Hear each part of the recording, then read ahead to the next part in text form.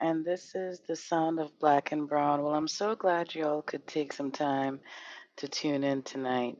You know, we need to know that we are stronger as ourselves. Before we get into it, I just want to read a little bit here um, from Fannie Henderson, a witness to the Southern Lynch Law, right?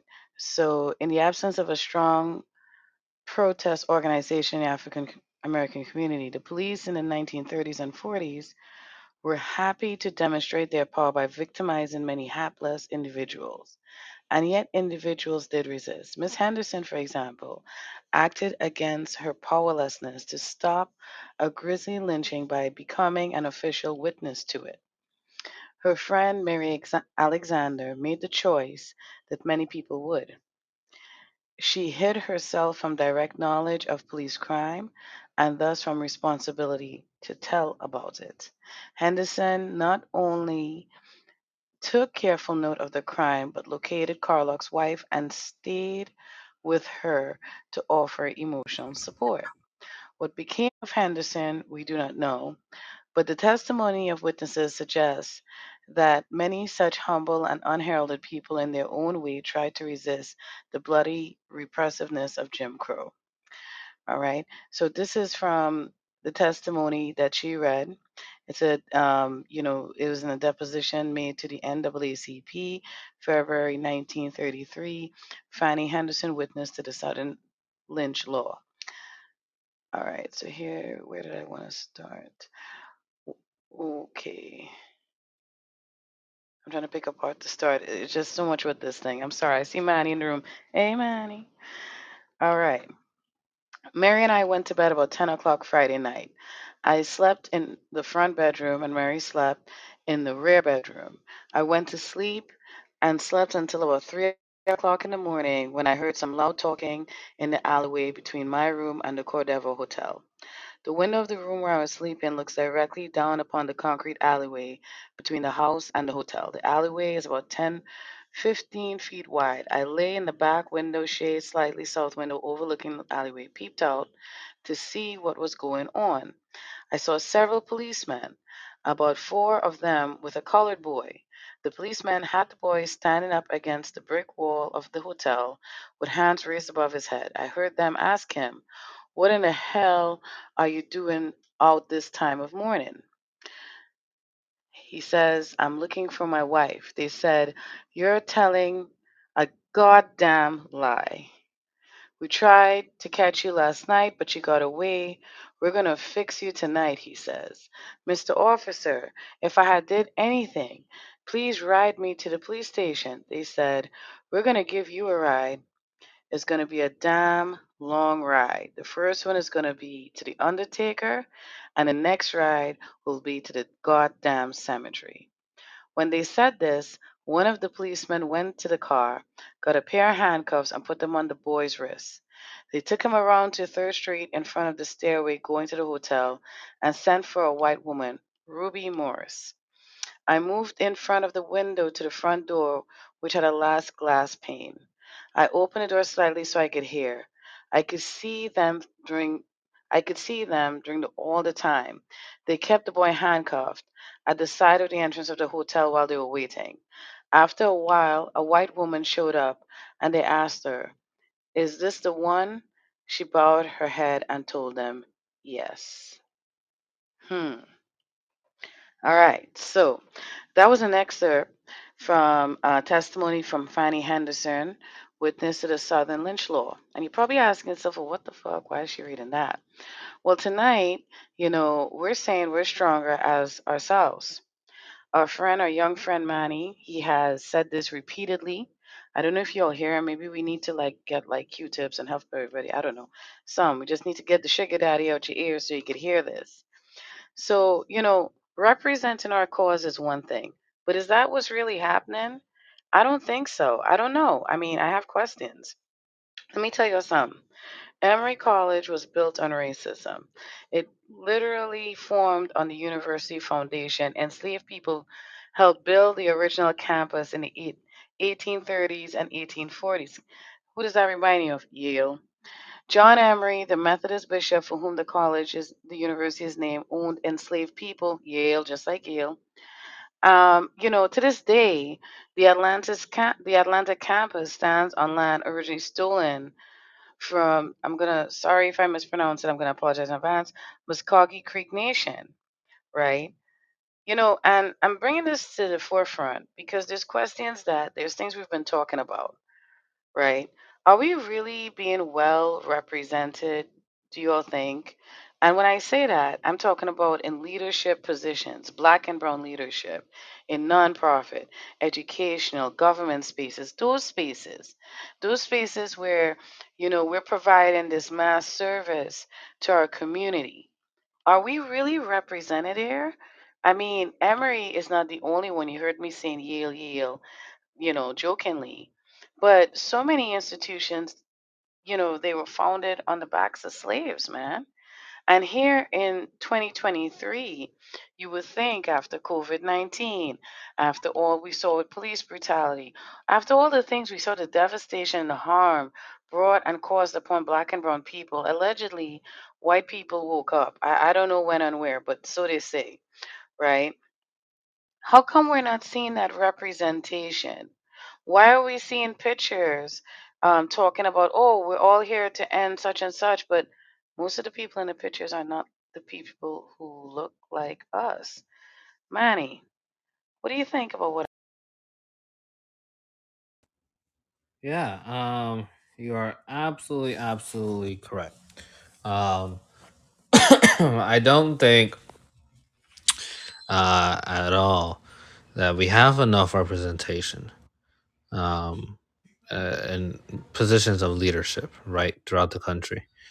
Um, this year, right, the 118th Congress, um, it's taken up until this year to have the most racially and ethnically diverse uh, makeup of Congress in all of U.S. history, right? But with that, listen to what I just said, right? It's the most diverse and ethnically diverse. I mean, racially and ethnically diverse in all U.S. history. But listen to the percentage: 28% of that diversity is the House of Representative, and 12% is in the Senate, right? So you got to still take that into account.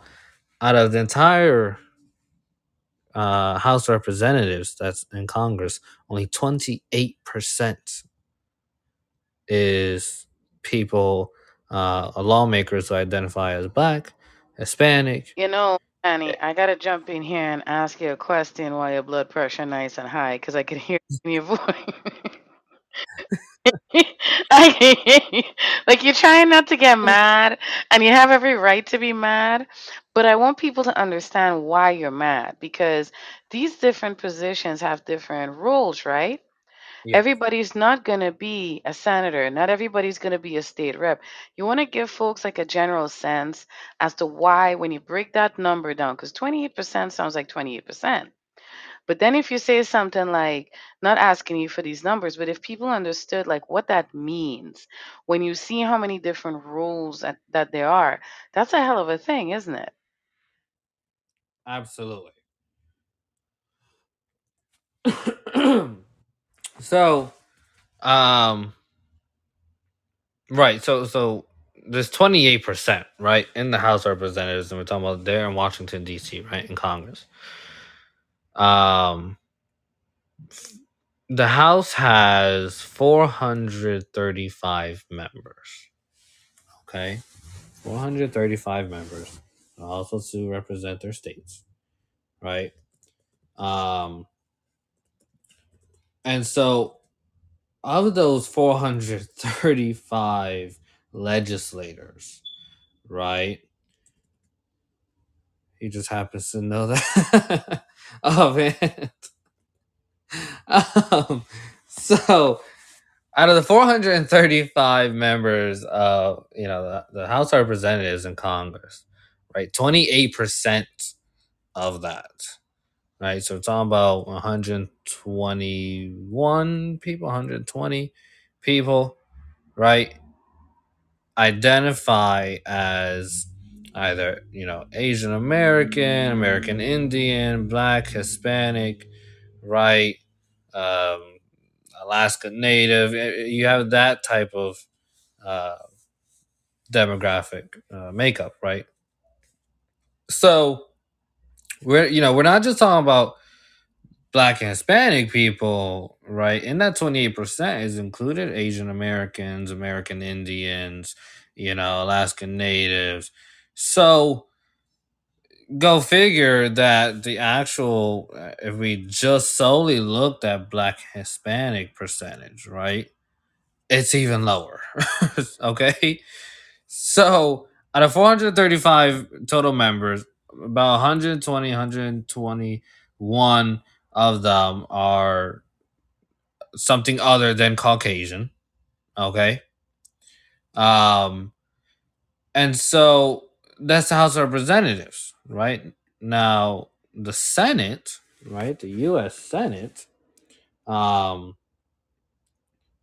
you have that's where, if you don't know, a lot of the power in Congress comes from. It's the U.S. Senate, right? Um, and so there are 100 senators in the U.S. Senate. 100, right? 100 senators. So, mind you, the percentage I said is that in the Senate, only 12% of the Senate include Asian American, Black, Hispanic, Alaska Native, etc., etc. Right?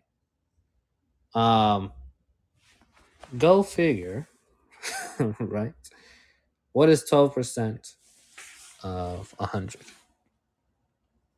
Well, it's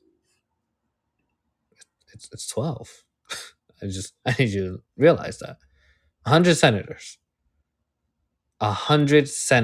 100 people, okay, in that Senate chamber, and 12 are diverse. So no, we do not have nearly enough representation where it matters, right? We just don't. Look at the numbers. The numbers don't lie. You Well, can't I was just about to misconstrue it. say that the numbers can't lie. And here's the thing. So that's one piece of the pie. Now you look over to the nonprofit side of things and the education system. Leadership wise, these are some big roles. And even in criminal justice, where are we, Manny? Hmm. Like for real, where are we? Right? How come we don't see people who look like us in those positions now? I've gotten pushback about the recent, and you and I have spoken about this before, about the recent appointment for the New Haven Board of Ed, right? People are upset that a Latinx woman was chosen for this role, right? And then now with what's going on with the Board of Alders in New Haven as well, New Haven, Connecticut more specifically, where they're looking to do all these changes, people are worried that the representation will not be there. What's your thoughts on both of? Yeah.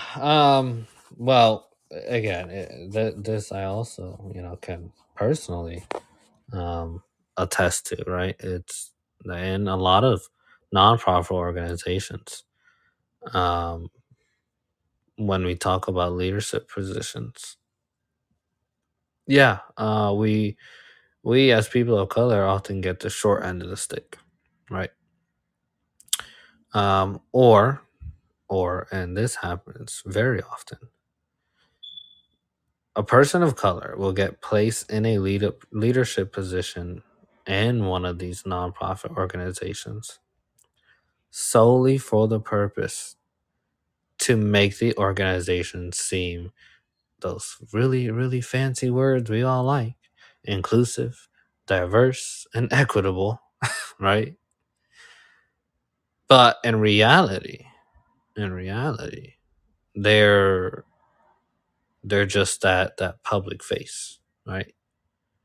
Do they actually get to make the decisions? Do they actually, get to uh, have their whatever their opinions or their statements are actually, you know, sway, you know, uh, decisions and sway, actions or uh, missions or goals that the organization will pursue or whatever.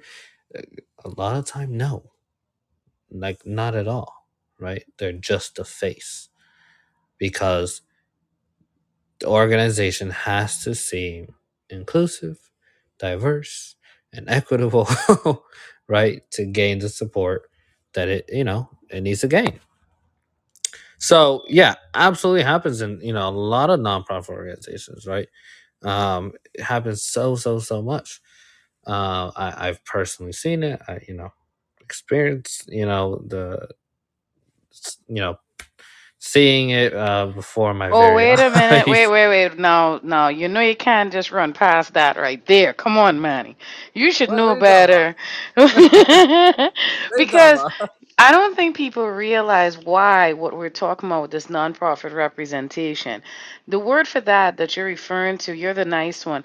You know, he's so nice. Send him some cards and shit. He deserves it.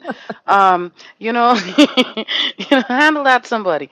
But you know, the thing about it is the tokenization is real, right? Uh-huh. And a lot of these entities are doing that because they want to protect their bag, right? They got to check that box. They got to be able to say, we have these people working here, right?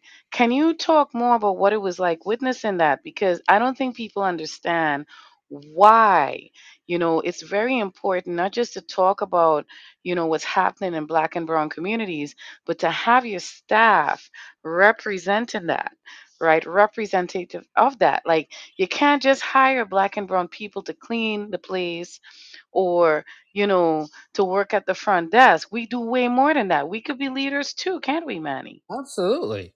And would you say that that is necessary? And if so, No, it absolutely isn't necessary. I mean, again, as I always say, and I've said so many times, right, is that if we really want to begin to make changes and fight for the things that we want to fight for, right, we really have to stop sitting back and saying, "Oh, it's up, it's in the hands of other people," right? Like, "Oh no, those are positions for other people. That's the job for other people." No, no, no, no. We have to start putting each other into those positions. We have to. Yes, for representation. Yes, for you know uh putting that opportunity of allowing ourselves, right, because that's really what it is. We have to allow ourselves to enter those fields, right, because we restrict ourselves so often, right?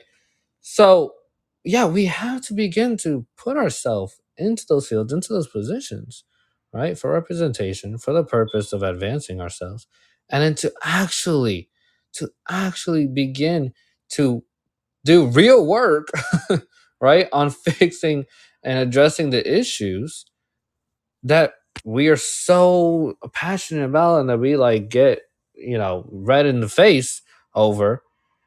But then we ended it off by saying, "Oh well, that's a job for another person, or that's another person's business, or whatever." No, no, that has to stop. it absolutely has to stop. And it is not that other person's job. I see Three Fifths just jumped in the chat here, and I want to invite him to the mic. But before he comes on to give his thoughts on it, so Three Fifths, so you know, we're talking about black and brown leadership in, and not just in government, but also in other spaces, nonprofit, education, criminal justice. Why this is so important. We have all these nonprofits, especially, that claim to be serving our people. But when you look at the staff, the leadership staff, I mean, the cleaners and the people at the front, they look black and brown. But then you have to really squint to find the black and brown leadership. So we're unpacking on why that representation is so important. So before we go any further, what's your thought? Well, first let me say, good riddance, good day, brother Manny, as always on point. Um, I go back, like I said, the '60s. We had the blueprint. We had the blueprint to get black politicians in. It was called the Gary Indiana Convention. If you look that up, you'll see it. What we have now, like I said, it goes back again. We have no conscience but money. That's all you can say. You're right. There were a lot of nonprofits, but if you go back during the '60s, those profits, the nonprofits did a lot of work. See, that's why I advocate all young people read the history of the '60s. Read the history, you'll see. That included Dr. King, Malcolm, Besos Campos, even though it was in the '30s and '40s, but still, that blueprint was there with the young lords and stuff. We don't have that anymore. You know, I'll give you a good example. Marion Barry. Yeah, he had a drug problem, but Marion Barry took care of Washington. He kept gentrification out of Washington. He made a black middle class because he employed everybody that he could in public work in the public sector, black and brown. We don't have that anymore. You know, we just don't. We have what I call political pulpit pimps, political pimps, poverty pimps, and we have that. That's all we have. Oh, please let everybody know what is a poverty pimp. Yes, the poverty pimp is one just like I would equate poverty pimps today on the scale of the mega churches. They take your money and stuff, and you get nothing in return. They go to the grant. They go in the office and seek and say, "Listen, I got this program I want to run," or they'll tell them the people that's going to give them the money. But here's what you got to do with us. They pimp off the misery of our people. They pimp off of the mental issues of our people. You know, Just in I hear case something. anybody was wondering, I just want to clarify this. He's not referring to Yale, although they fall in that category. But Well, see, Yale is you have to go way back. Yale is run by Skull and Bones. That's who runs Yale, even though they have a stuff. Skull and Bones when it was started. That was the plan to take over. The Bushes started it. Prescott Bush. But Yale is one of those Ivy League colleges that's run by Skull and Bones. Harvard has a similar thing, similar to Skull and Bones, and most of the what do you call it? Ivy League colleges have that. I forgot the one for the name for Harvard, but they have one too. But that's what it is. That's what it is. And they put people in strategic place. Look at our mayor. Even though he did forestry, he came out of Yale. Tony Hawk came out of Yale. A couple of you people. took it right out of my mouth. And I have a question for Manny now, right? What does solidarity mean and look like, in your opinion, when we ask for this representation? Now, before he speaks, I need you all to really pay attention here because we say this a lot through Fist and I. You got to listen to Gen Z, the younger ones coming up. That's He right. is in that category. There's things that they know that we're not thinking about, and there's things that we didn't think about that they have to think about, right? So before we give them critique, let's give them some time and space to express themselves. So I'll just reread that question again.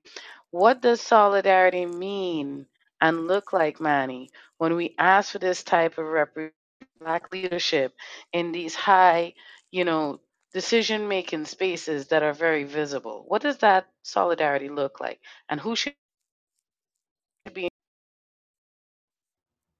Yeah. So, the first thing that comes to mind is solidarity amongst each other, right? From each other. And here's what I mean by that. Too often have I seen black and brown people aspire to be in different fields, whether that be politics, whether it be law, whether it be medicine, right? Um, entrepreneurs, right?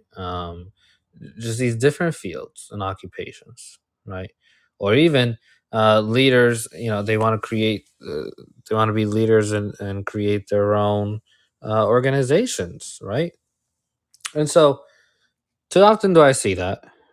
Um, and it's a good thing. It's a great thing. It's a thing that should be celebrated and supported. But what happens is other black and brown people will begin to tear them down, right? And cast doubt. I mean, flood them with doubts and just become extreme naysayers, right? Say, oh no, well that field isn't, meant for people like us, or be. I hear this phrase way too often. Be realistic, right? I mean, it's said so often. Like, be realistic. That won't happen for you. Or be realistic. That's not a good idea. Be real. And so they become naysayers and just flood.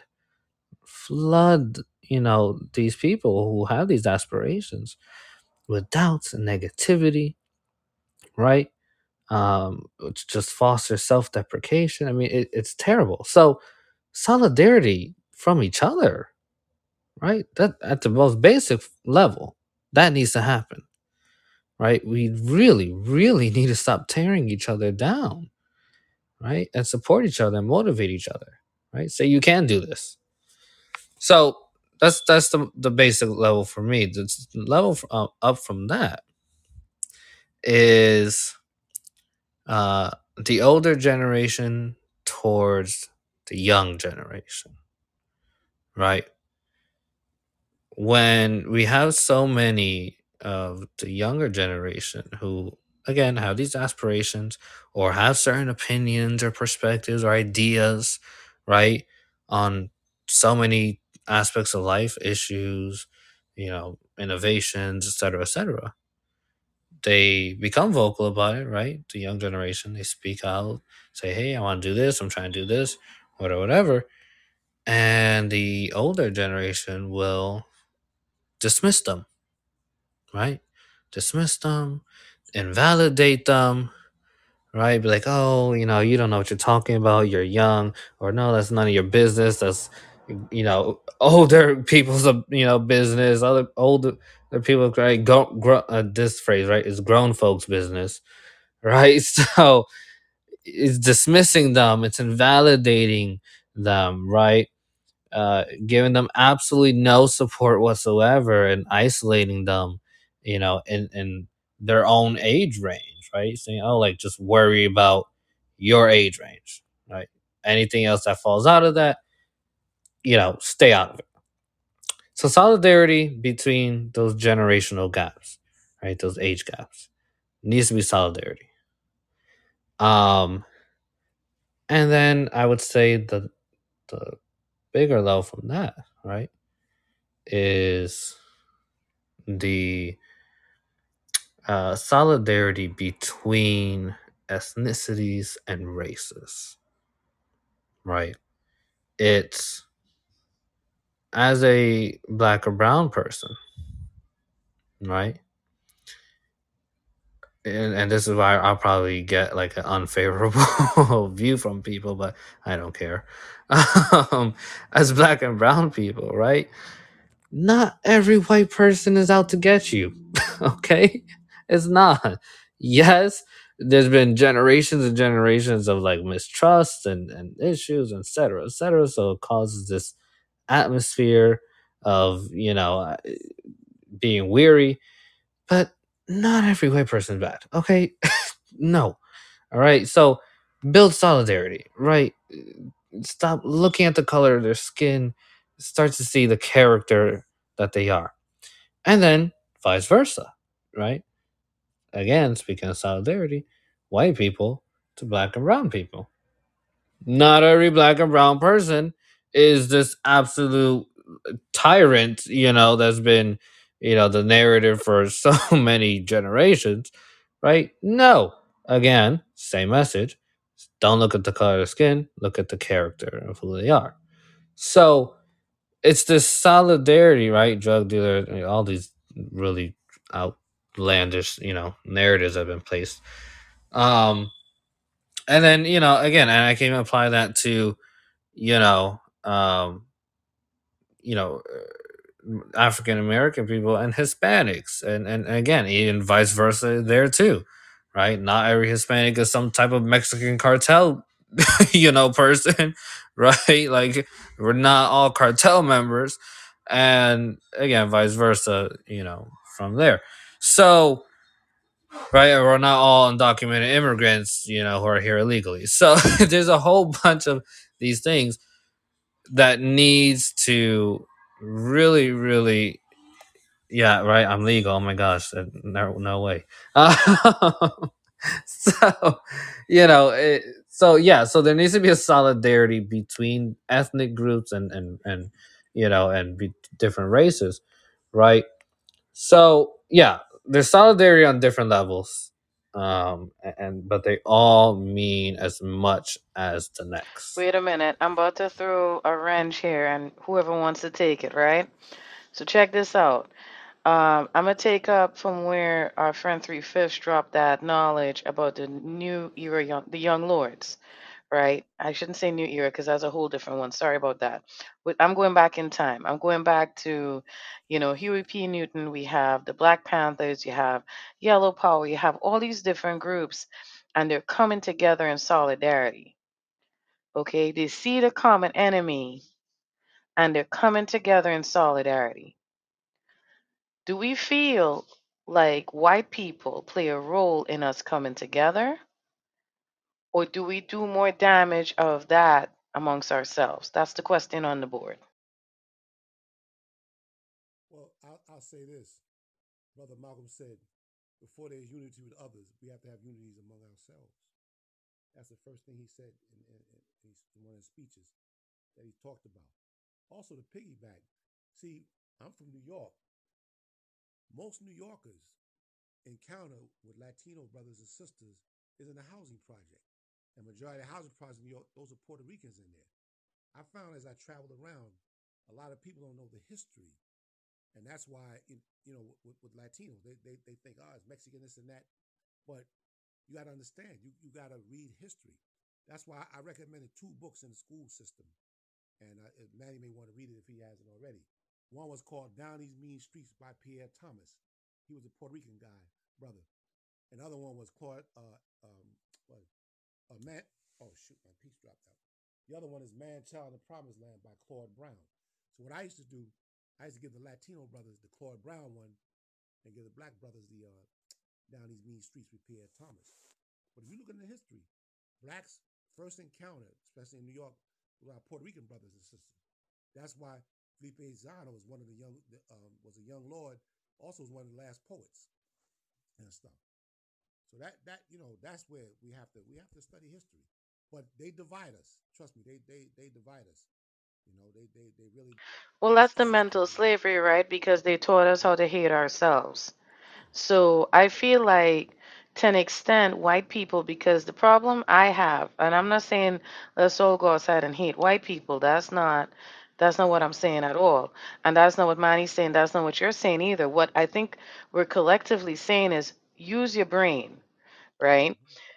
If we're saying, as Manny put it so beautifully, we care about thing X, then let's come together and figure out how to take care of that Right. He's right. together. He's right. And he's absolutely right. Like, it shouldn't be that, oh, wow, look at that road. Look at that big, huge pothole. Oh my God, oh my God. And then we go tell neighbor A, and then B, and then C. But then what do? We wait till the white person shows up to show them the respect and space. I mean, we cut each other down real deep too. They just have to light the fire, and we do it to each other. Manny, chime in. What you thinking over there? I know you. Yeah.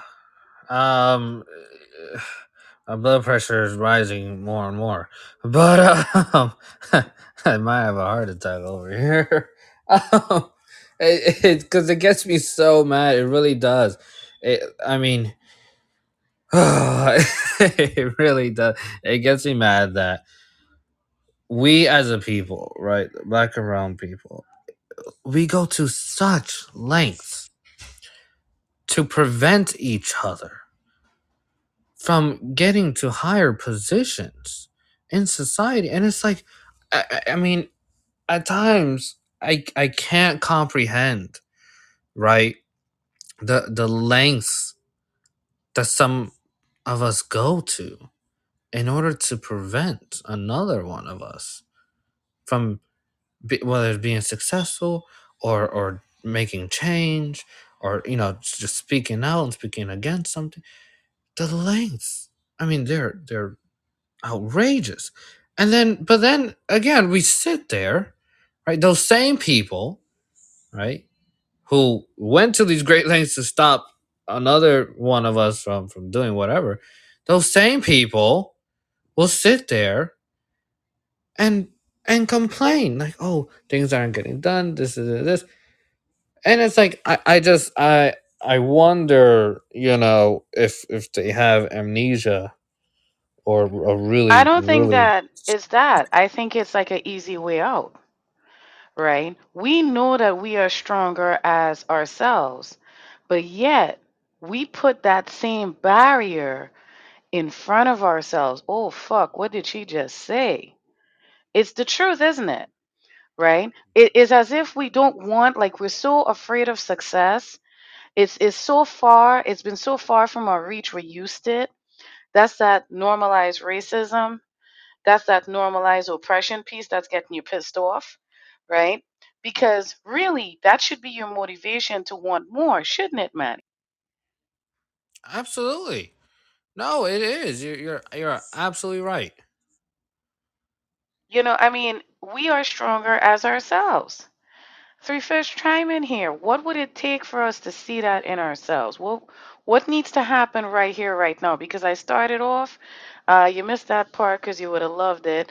I read an excerpt from Fannie Henderson's statement to the Southern Lynch Law. It's a deposition made to the NAACP back February 1933.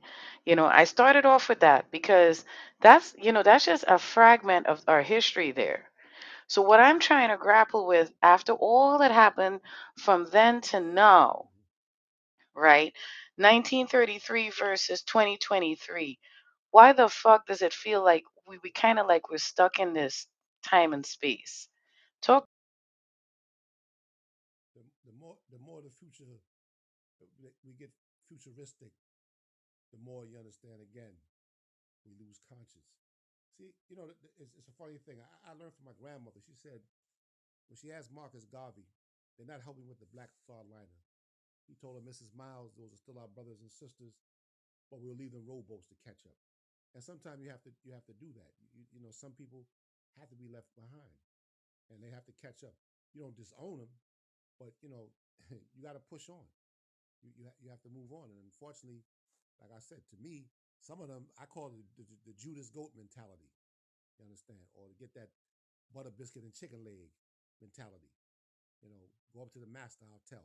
Like you said, when you did a program and you talked about slavery, who turned us in? It was one of our own.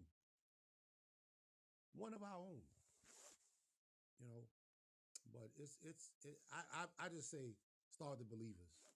That's where I try to live. No, Start the you're believers. right. Because the thing is like what I see happening now. The three of us have spoken about this too, and it's baffling me because we're talking about it, but why aren't more people catching on yet? Right? The rise of the conservatism, the Republicans that have Democrats running for them. That's a big ass problem because we have more and more Dems who are running as Dems, but they really have Republican backing. This shit getting dangerous. Won't you all say? I mean, whoever wants to take that one first, go right ahead. Look at it in Jersey with the guy um, Bob Menendez and stuff, and the thing he got with the gold bars and stuff. There's a little history with him. See, people thought he was Puerto Rican. He's actually Cuban. He got a big conservative Cuban family in Cuba, and the word was them gold bars to go over there, to try to help them out.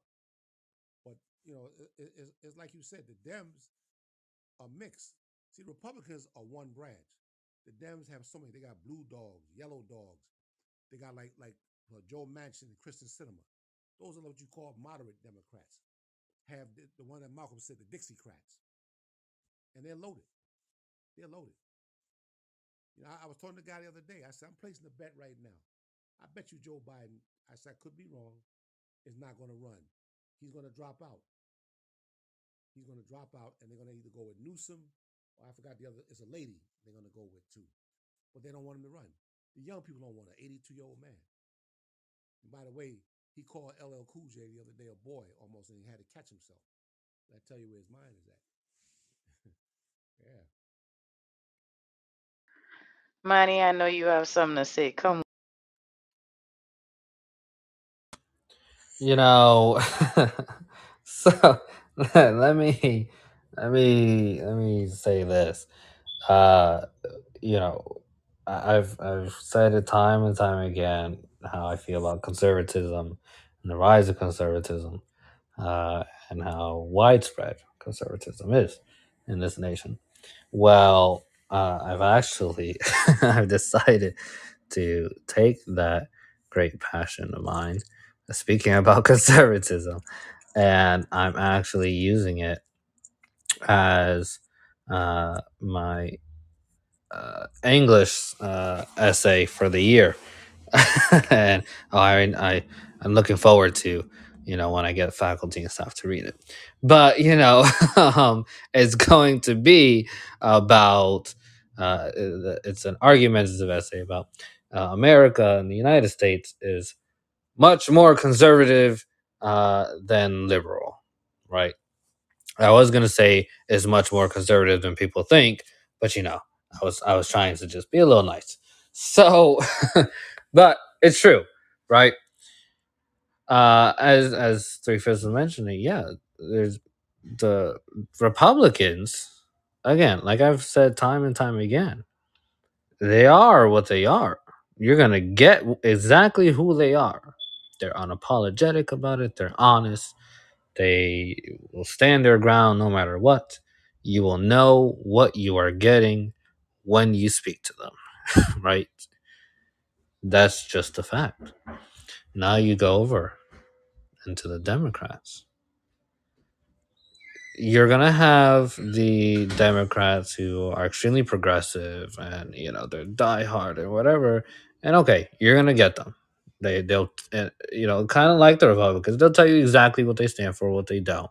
And there's no changing their mind, right? And then you're going to have the Democrats who you don't really know what exactly they truly support and what they just support because it aligns with the majority of their party, right? So, again, as I said many, many, many, many times, I'd, any day, at any given time, would rather go toe to toe with a very, very proud Republican than go toe to toe with a Democrat who you don't really know what they stand for. Yeah, Listen, you see, that's some seriously powerful look at the words right five. there, Three Yes, it Fifths. is. Look at the five Republicans that's holding up the budget to keep the government open. I guarantee you, before the end of the week, they'll fall in. What's her name? Green. She crazy. Watch her fall in. They don't play. Dick Cheney, a very billionaire man. Look how they got rid of his daughter. Got rid of his daughter, Liz Cheney. That's what they tell you. You follow her, you're next. The Democrats, like he said, I was saying, Republicans do the bank job, the Democrats drive the getaway car. Both of them are the same. The bird is left wing, right wing, same thing. But the Democrats got more people that's holding back the obstacle. They're holding it back. Like I said, Dixiecrats, blue dogs, yellow dogs, moderates, progressives. I'm glad I'll you stay with pointed whoever that they think out, is though. best. I'm really glad that you pointed that out because here's the thing. I've had this conversation recently, right? As to why the fuck would you do something, CJ, like have a podcast and then you only have one series, just one, where white people could be featured, right? I said, yes, absolutely. The team agreed, and we're doing that. And this individual who is not white thought I was batshit crazy, and not just me. I mean, I'm speaking on behalf of Black and Brown United in Action, who facilitates this podcast, The Sound of Black and Brown. And this individual was in shock, and they were like, "But don't you? But how could you? Why would you?" I was like, "But why do you give a fuck, though? You know, what do you think is gonna happen if I say anyone who wants to talk, come on this show?" And I don't put, and I shouldn't say I, let me take that back. We don't put some level of standard here. Because here's the thing, all of us, if we decided to go and we said we wanted to be on that white boy show over there, they're not going to just take us, are they? No, no, no, no, no. We have to come on in doses. You see, when I think about representation, you guys are echoing everything that I'm saying, right? These white people who come on this show, they're only going to have one series and they're okay with it. You all don't feel bad for them. They're fine with it. And let me tell you something about that series, The Sound of Black and Brown. And this always tickles me. I know it has to tickle Manny and Three Fifths because they participate as well. In this particular series, and none of this is scripted. So the white person, whoever's coming on, they have very basic knowledge of what we're going to talk about. Put it like that. Unless they have something that they really want me to share, like some petition or some message, I'll entertain that. Right? We're not that, whatever. But anyway, the point is that it's one of them most times, and it's mostly us, meaning Black and brown people. And this is important when we talk about representation because our faces need to be in those spaces. We need to be in those leadership positions. We need people to call that out, right? You can't just have the same agencies at different decision making tables and the faces are the same. And not that they're just the same, but they don't look like us. It's 2023. I come from a little island, looks like a damn Timberland boot. We have way more representation in those spaces than you all. See, to tell you all that you are the minority, they're very good at how they use language. And that's why we have to be better at how we use ours. You see, that's how I look at that. Because I feel like, we spread the solidarity by giving solidarity, but be smart about your space, right? We don't have to let white people come up here. Why the fuck? This is our space. When this space was created, it was created so that we can unpack issues as black and brown people that is near and dear to us. Not so that white people can come and tell us how sorry they are and talk about all the shit they did back in 1925. I don't give a fuck about that. And neither should you. We need them to understand in 2023. We need you all to not just say so. Do so. We say it every week. We always have an episode, of what should white people do, and we always put whomever is representing the white community on the spot to ask them, what do you think should happen, right? Because the truth is, we can't teach you all how to use your privilege. You have to first own it to use it. I mean, do either of you agree or disagree with anything I just said? Oh, it's true. It's true. It's very true. See, even during the 60s, you had white people like Ramsey Clark, Attorney General, didn't play around. You have William Kunstler, Ron Kuby, lawyers that went to the South. A lot of people know the lawyers that went down to the civil rights movement came from New York. That's William Kunstler and them. But you had that what's her name? Was that Attica? I can't think of her name. Susan Tiffograph to represent the inmates at Attica. So you had that, but again, we lost the blueprints of the '60s because money was given out. The money was given out. I got a commissioner spot. That's what Negroes are happy for. Our first black, our first Latino. Come on. What are they going to do for us? What's their record? That's the question of the hour. Manny, any thoughts on what was just said?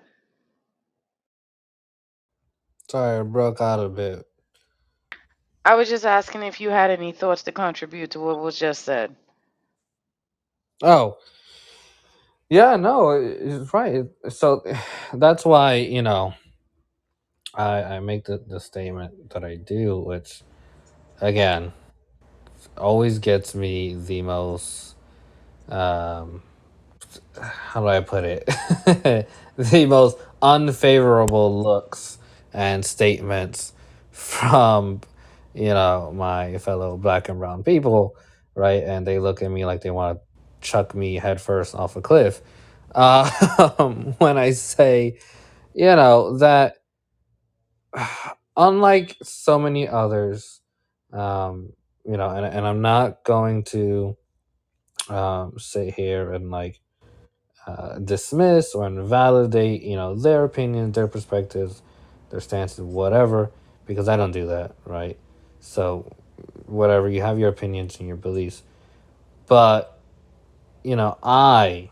I won't live my daily life and my endeavors with the view that all white people are the most terrible beings in the world, and I'm never going to trust or work with or even have the decency to have a conversation with them.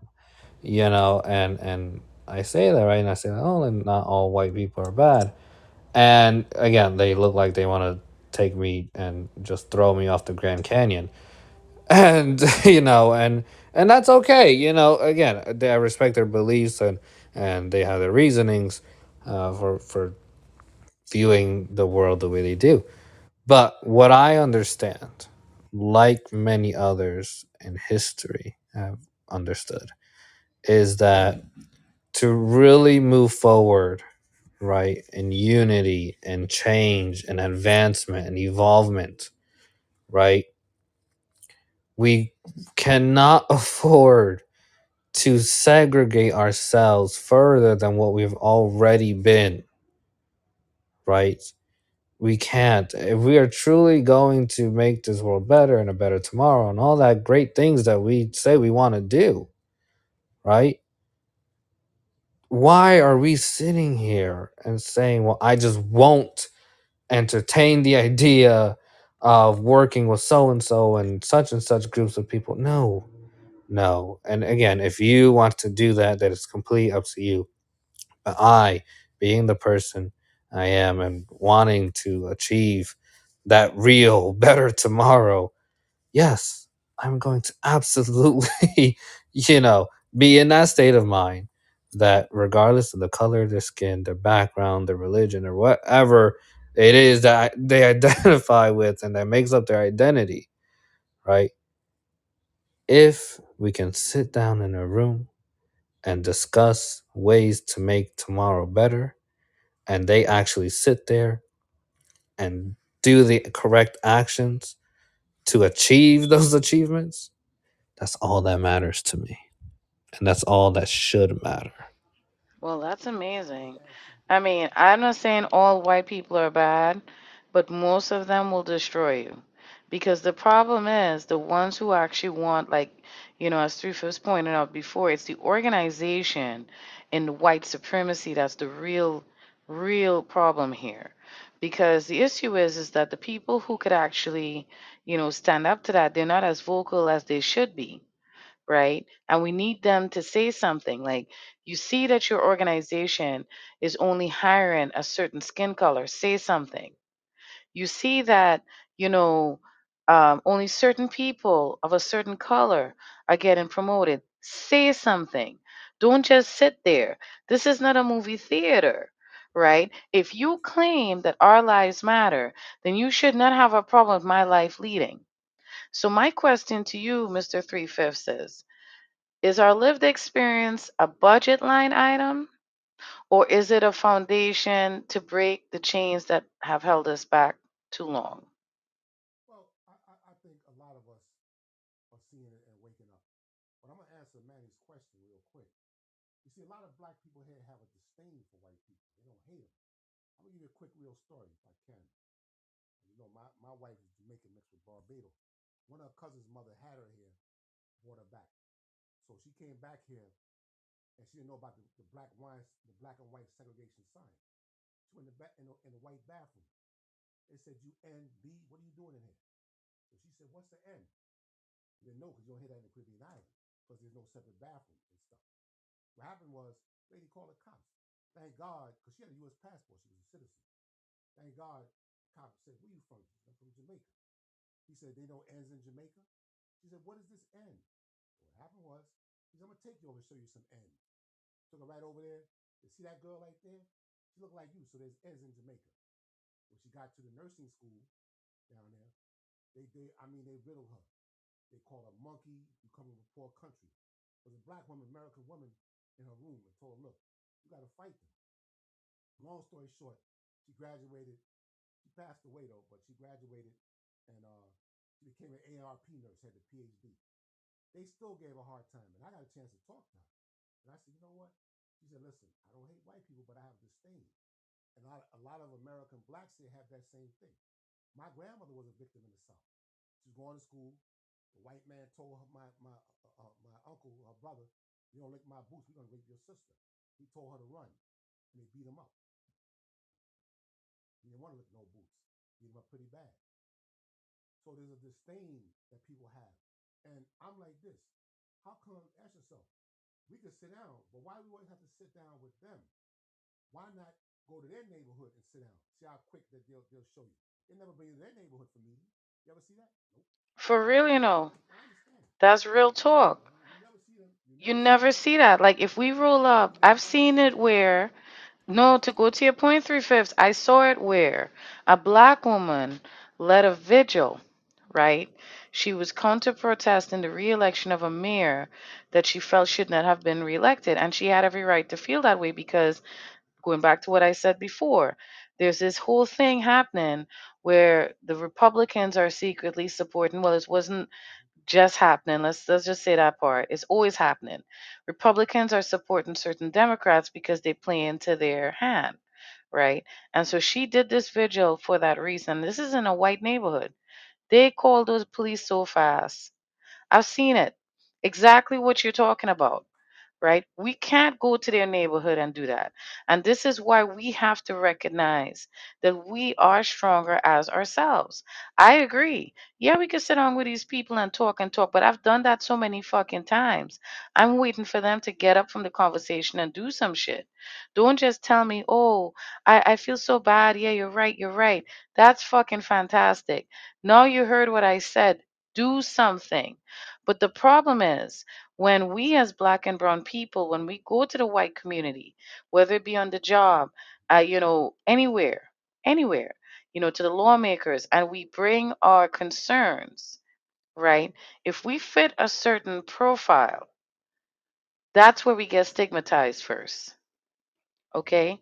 We're always being criminalized. We're always being judged, even before we say anything, right? I've had to deal with that, Manny. I know you've had three fifths.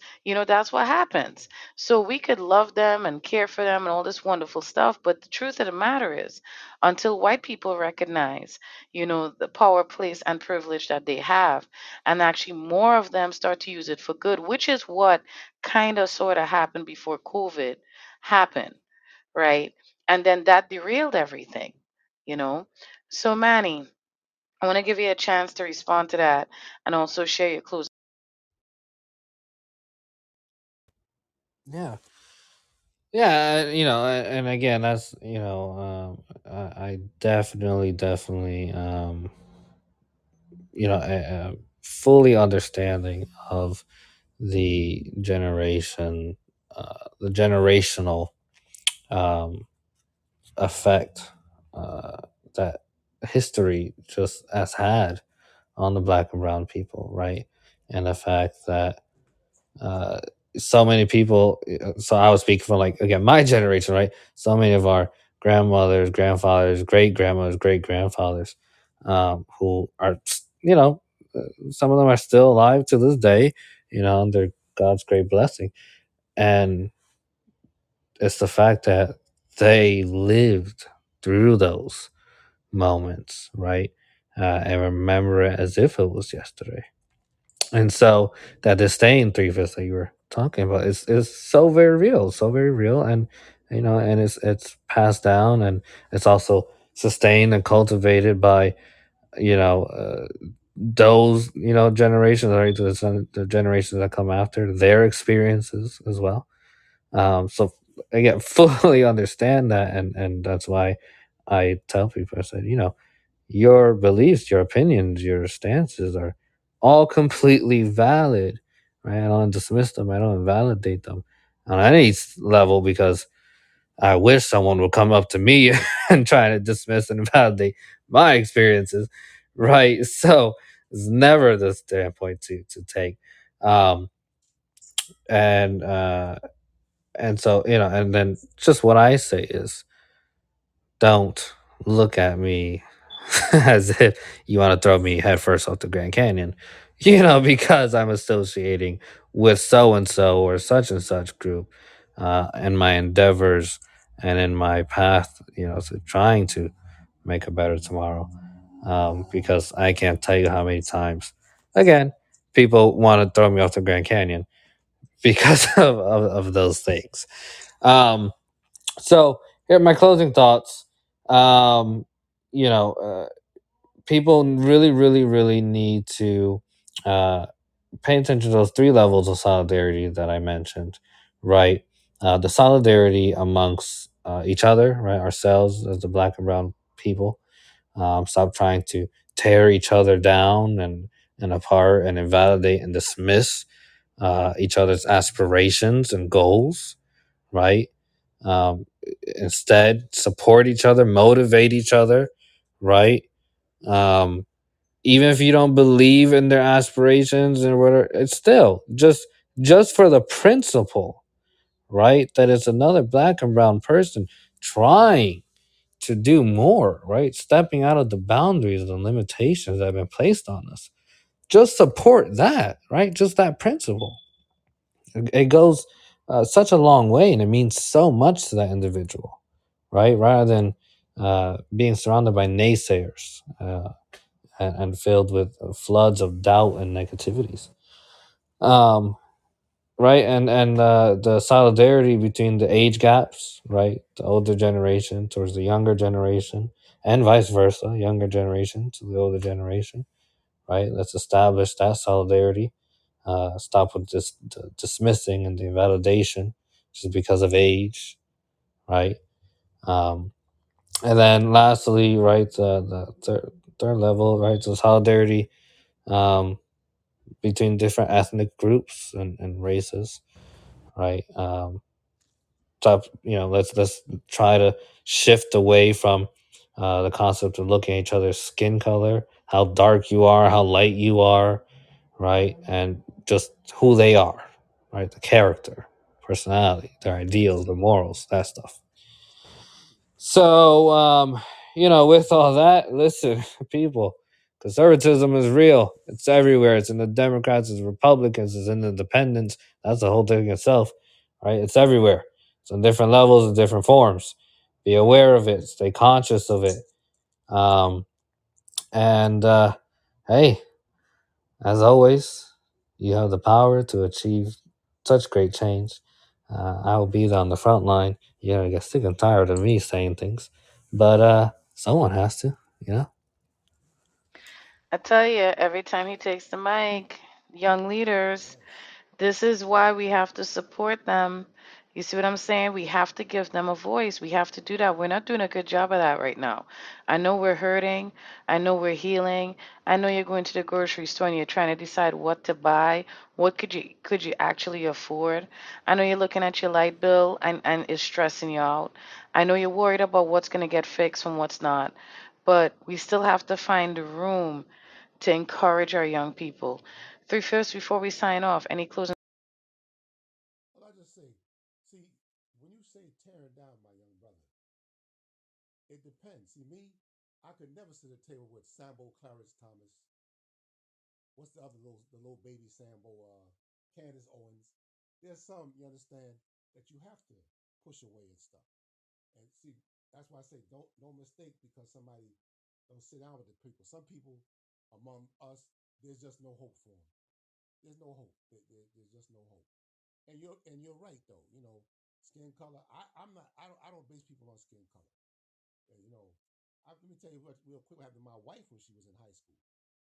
Italian girl invited her over. They all had it. Our mother, Italian girl's mother, pulled in front of the house. They go like the one that said, everybody got to leave. Everybody can stay but my wife. My wife had to climb over a fence and run from a dog. And it's funny because we saw that girl 3 years ago in the Bronx, and she apologized then. She said, but my mother still had the same. Well, she said, well, my sister's married to a black man. She still hated him. So that's the things that, like I said, a lot of people have disdain. I mean, my wife just laughed it off now because she's older. But she said at that time, I didn't speak to that girl in the classroom. And there's a lot of disdain among our people too, the way they're treated. I remember a Latino friend of mine.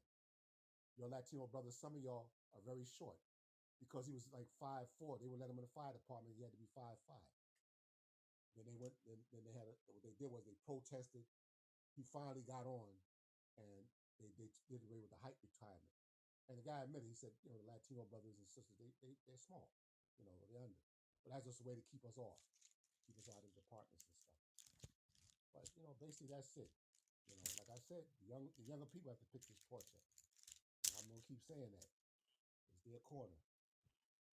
Thank you both so very much. I mean, I want to say something to the black and brown women tuning in. Just so you know, in case you missed it, a black and a brown man, young man at that, came on this podcast and supported this black immigrant woman. And that's important because that's what solidarity looks like. We are stronger as ourselves. Let Manny come on the show and be Manny. Three fifths go and spill that knowledge like three fifths. Let's stop tearing down each other, man. Now, I said that, but I agree with what was just said, right? There's some people I will not sit with. Healthy boundaries is part of it. That's a real part of it. You have to have your healthy boundaries, right? From personal to professional. Some people that you had work with, you don't need to be gossiping with them. Kind of cut that talk short. They're toxic as fuck. Recognize the toxicity. Know when not to pick up that phone. That's all part of your self care. We got to get better at that. We have to get better at our self care. Not encouraging the toxicity is a huge part of that, right? In order for us to see the solution we desire, we have to be part of that. These are all moves in that direction, right? What we do on this show is very intentional. We want you to hear what Manny's saying. We want you to hear from the tenured black man what he thinks, and the black woman who lived her life what she thinks. It's real life. There's real people, right? We're not happy either. We want solutions too. In fact, I want to tell you all tomorrow night, if all goes well, we're gonna have a special guest on. His name is Miles Thompson. He's the founder of Civic Citizens, and he's gonna come and talk about voting. And I hope you all could tune in and hear this black man and what he's doing, right? And how he's using social media to build this message. This is what we need to be doing. Here's something I want to challenge you all to do, right? I challenge you to do this and see how long you could do it for, and hopefully you do it every day. Next time you go to the store, smile at someone who's black or brown. Do it on purpose. Just say, hey, good morning. Let's start doing those little things again because our people are in pain. We're in pain. We're a big section of the poor and the working poor. We're working, we're coming home, we're tired as fuck. We open the fridge, we don't know what to cook. We don't want what we ate the last 5 times. You know, we want our kids to have a great future. We don't know how that's going to happen, right? But we have so many young stars. One of them just spoke, right? I want to thank Three Fifths and Manny for taking the time to come, not just to share their thoughts and everything else, but supporting me. That means a lot. It really means a lot, right? As a black single immigrant woman, parent of two, it's not often that you get, the positive solidarity. So I get it. Healthy boundaries is a real thing, as was said. We can't do what we do without you all. So I cannot thank you all enough for continuing to listen in, sharing, subscribing, encouraging us, supporting us, you know. You're amazing too, Manny, and so are you, Three Fifths. He said in the chat, the amazing CJ. I can't be me without y'all. And, Black and Brown United in Action. This is our podcast, The Sound of Black and Brown. And we're so happy and grateful for all who continue to support and encourage and support us. We can't thank you all enough. Keep tuning in. We have so much more to say. That's all for now, though. Have a good night. Enjoy it and think about what I just said. Let's spread some love for the rest of this week and even more than that. Fist up, smile on. CJ.